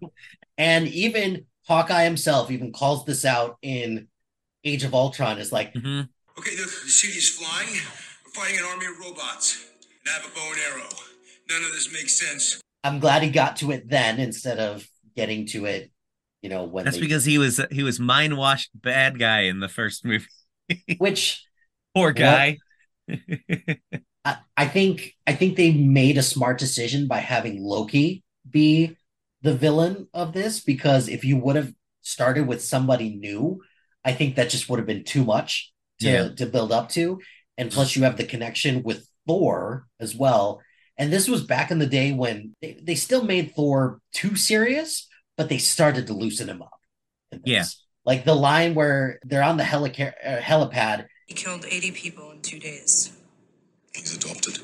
That's where you start to see it's like Chris Hemsworth, he's got some comedic chops. He's not just shouting and all that stuff. He's the perfect side character, Thor.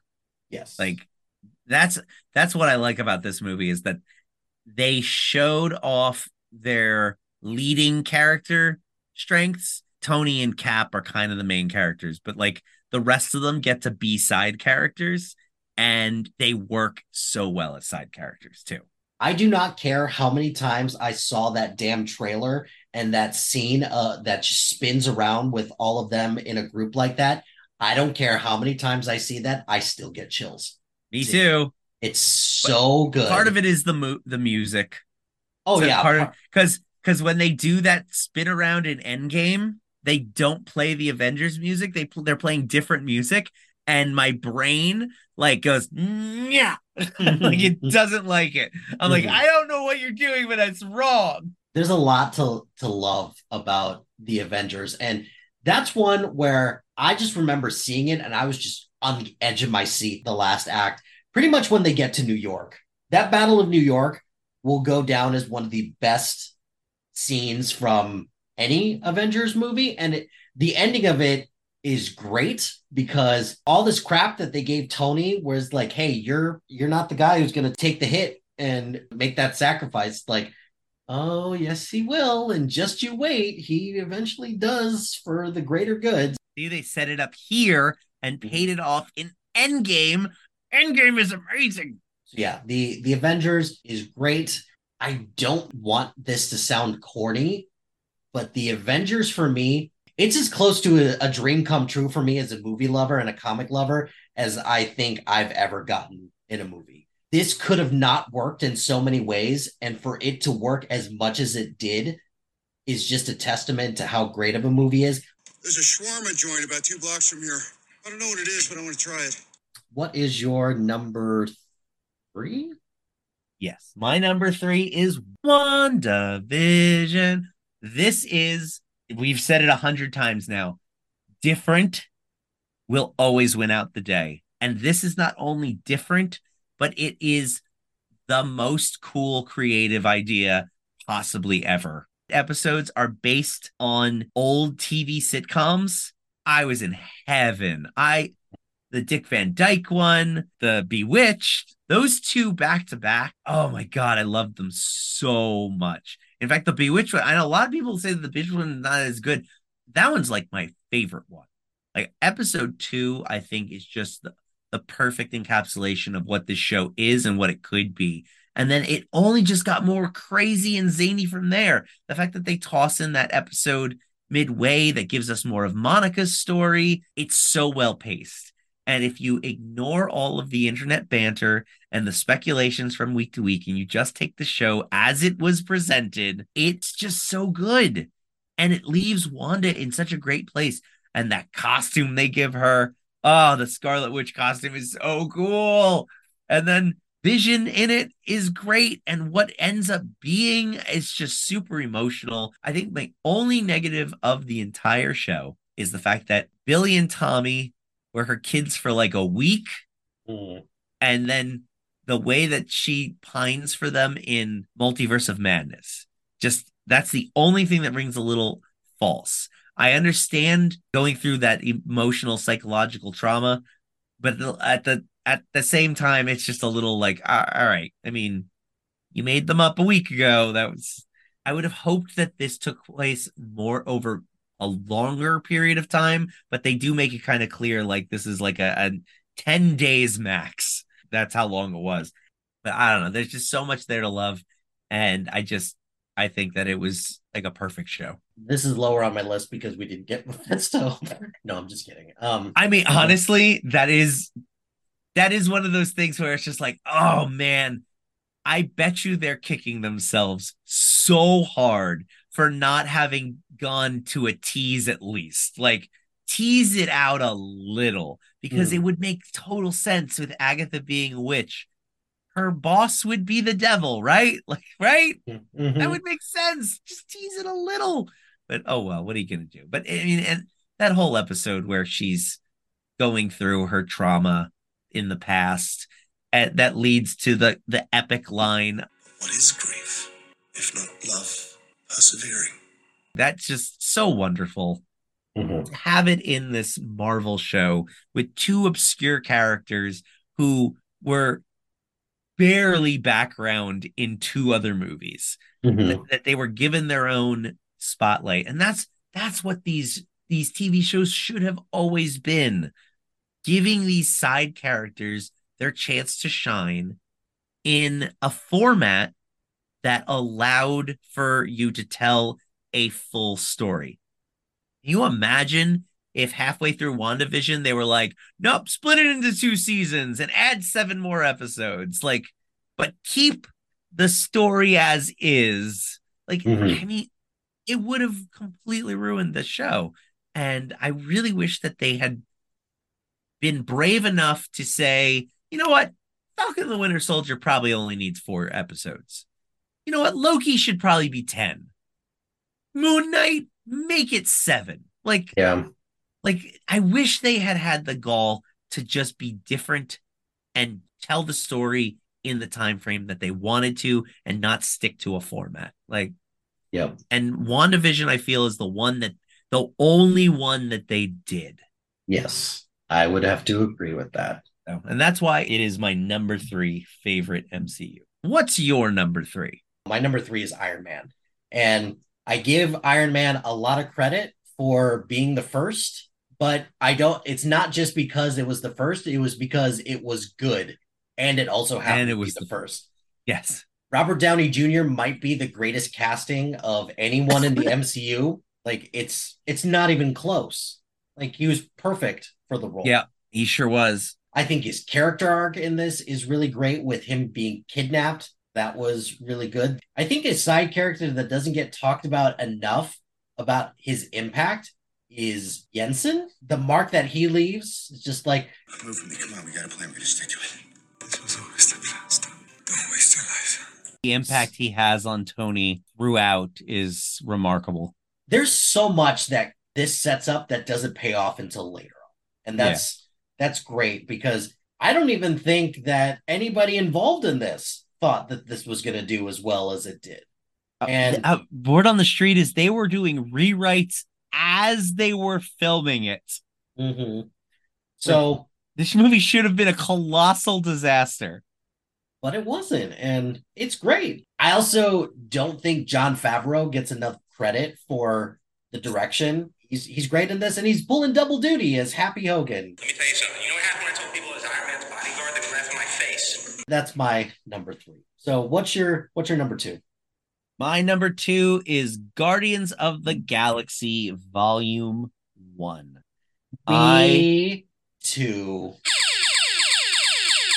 Yeah, we did it. We did only one tonight, so only one tonight. But hey, you know what? This is a good one to have at the same good place. One. It is. Realistically, it's probably the best movie that Marvel has ever made. Obviously it's only our number 2s, but pound for pound, it probably is the best. It's not my favorite, but it is the best movie that they have ever made. It is solid from start to finish. It is a magic trick of balancing 5 characters in a adventure story, a space adventure story. Everyone says it is like a Star Wars. It's like exactly what you would want to see in a Star Wars movie. Groot, Rocket, amazing introductions. They're so funny in this movie.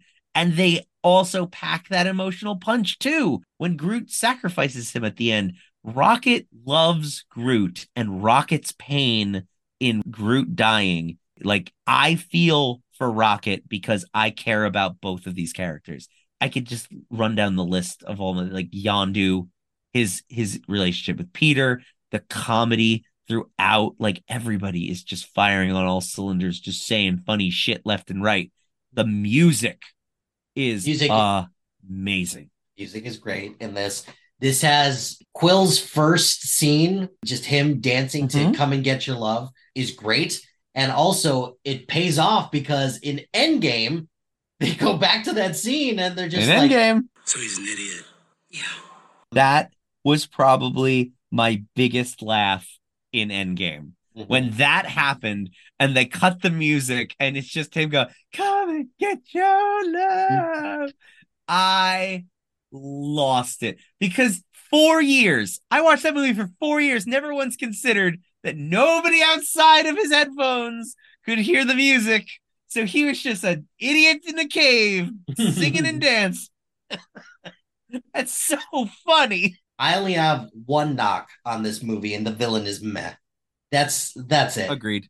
But the reason why this is so high is because I think to this day, this is Marvel's biggest risk that they ever took. Yes, it was. And the fact that it worked as well. Bravo. In every way. The cast, the characters, the director. Like, what James Gunn, what did he do before this? Super? Was his last movie before this one? I think so, yeah. Like, that movie, have you seen Super? It's dark. Yeah, it's It's dark. It's dark as hell. Like, and even if it wasn't that, it was Slither. And that movie also. Like, the fact that they gave this dude a movie in a giant franchise like this, like, that's such a huge risk. Everything about this movie was a risk. It was a risk that worked so well. Like I said, I think it might be their best movie. It's the one I probably have rewatched the most. I would definitely have to agree with that. This one is probably the one that I have rewatched the most because it's got literally everything that I could ever want in a movie. And also, I did not think Chris Pratt could pull this off because I only knew Chris Pratt from Parks and Rec. It also led to one of the funniest jokes in Parks and Rec, the explanation of why Andy is suddenly so in shape. How he got all of his that one kills me. So the only thing you did was stop drinking beer? Yeah, I lost 50 pounds in 1 month. How much beer were you drinking? I know, right? Probably too much. That's all I did. So that brings us to our number ones. Tell me why you think The Avengers is the best MCU movie. Well, you kind of said it. This movie was like a dream come true. This was probably the first time I ever walked into a movie with such high expectations. It was almost certain to fail. I put it up on such a pedestal because it had never been done before. The idea of taking these separate superheroes and putting them all in a movie together. Like we all said, like, wouldn't it be cool if Tobey Maguire showed up in an X-Men movie as Spider-Man? Because we grew up with the X-Men animated series and the Spider-Man animated series, and there was that crossover where Spider-Man goes to see Professor X and the X-Men. And they would do shit like that all the time. So it's like in my head, the cartoons doing it was the stepping stone. The next step to take would be to do it in live action. And I mean, as kids, I would say to my brother stuff like, wouldn't it be cool if one day they made like an X-Men movie that was live action with real people and they could like figure out a way to make it look real? That would be the coolest thing. And I must have been like 7 when I said this. So then cut to 15 years later, and I'm walking into a movie theater where not only have they now made live action versions of the cartoons that I loved and the comics that I read, but now they've taken individual characters from different movies and they're putting them in a movie together, and they're saying all these movies are connected, and your love of expanded universes is now going to be fully realized on the big screen in every way that you can imagine. This movie, the fact that I even liked this movie is a miracle. And when I walked out of it, I was in love with it. Like, it blew me away. I couldn't have even imagined liking a movie any more than this movie. And only one other movie has done it to me since, and that's Spider-Man Into the Spider-Verse. So, like, those 2 movies are top tier for me. And the Avengers is just, it's a dream come true. Like you said. I have an army. We have a Hulk.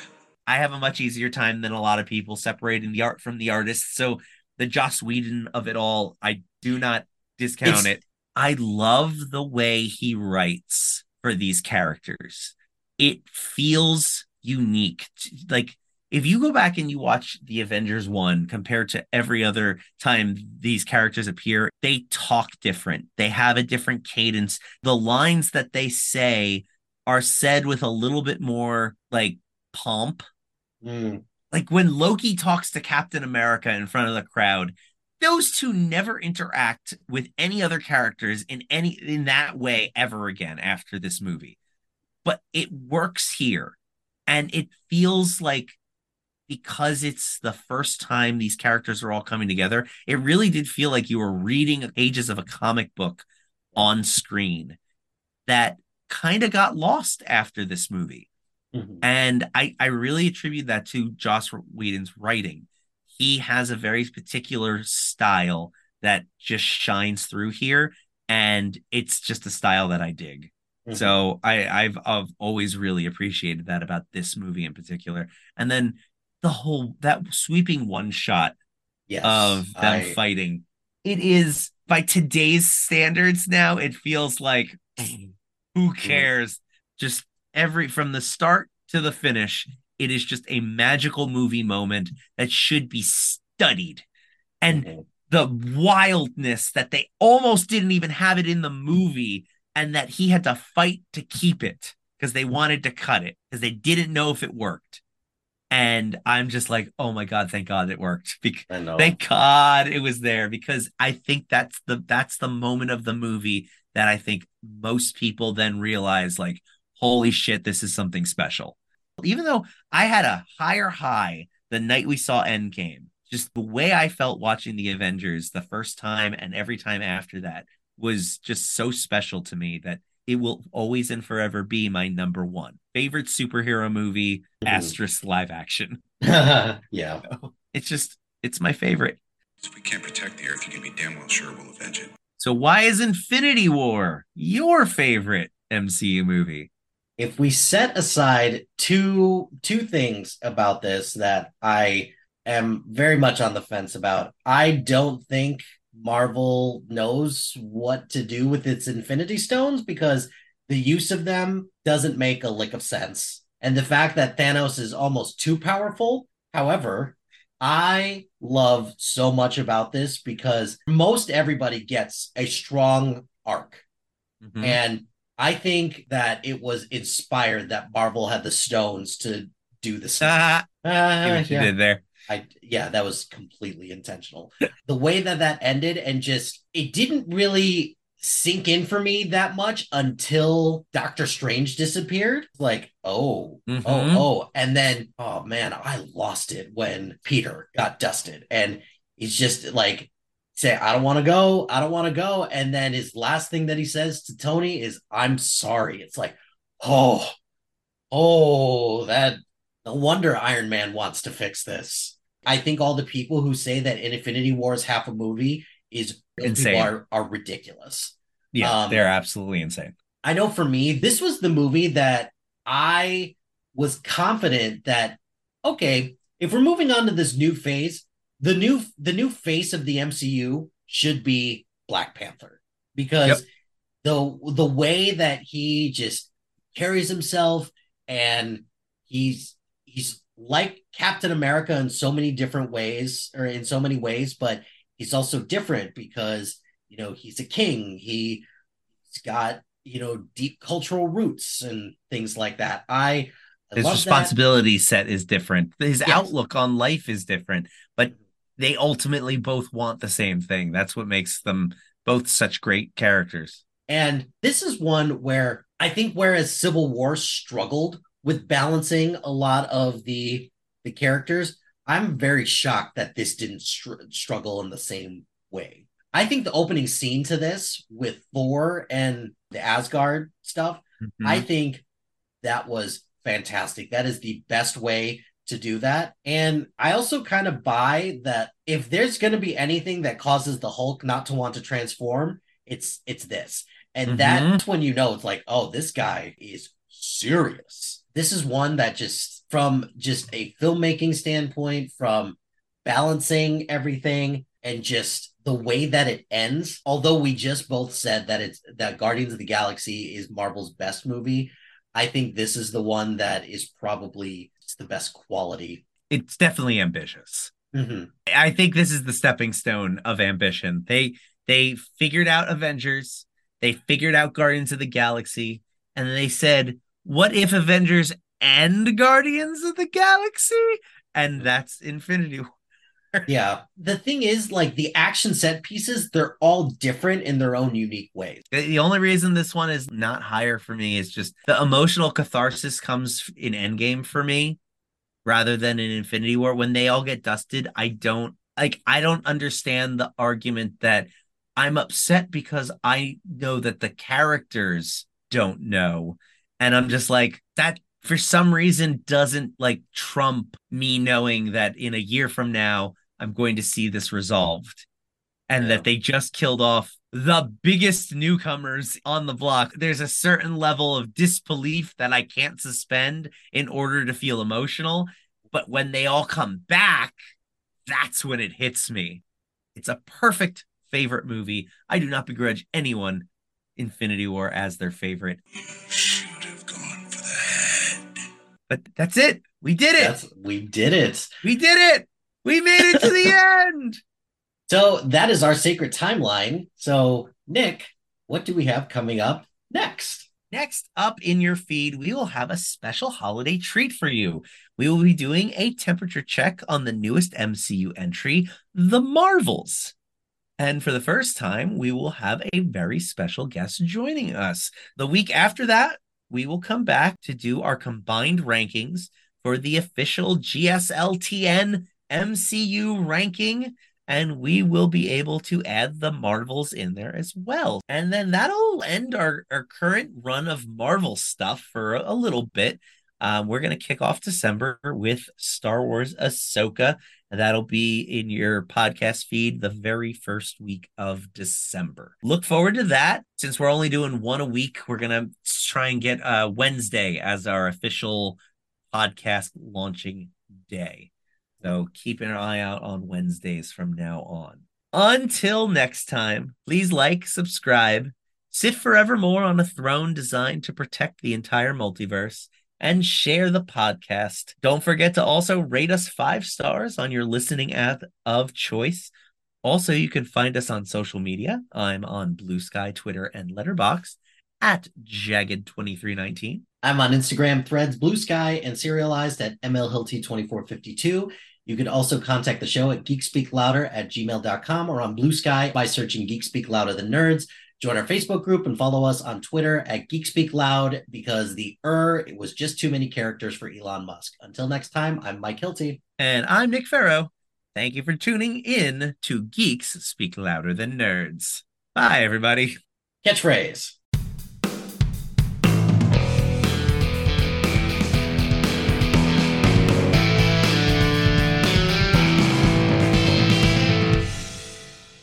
Wow. Oh no, I made us laugh. We're going. Damn it. All right.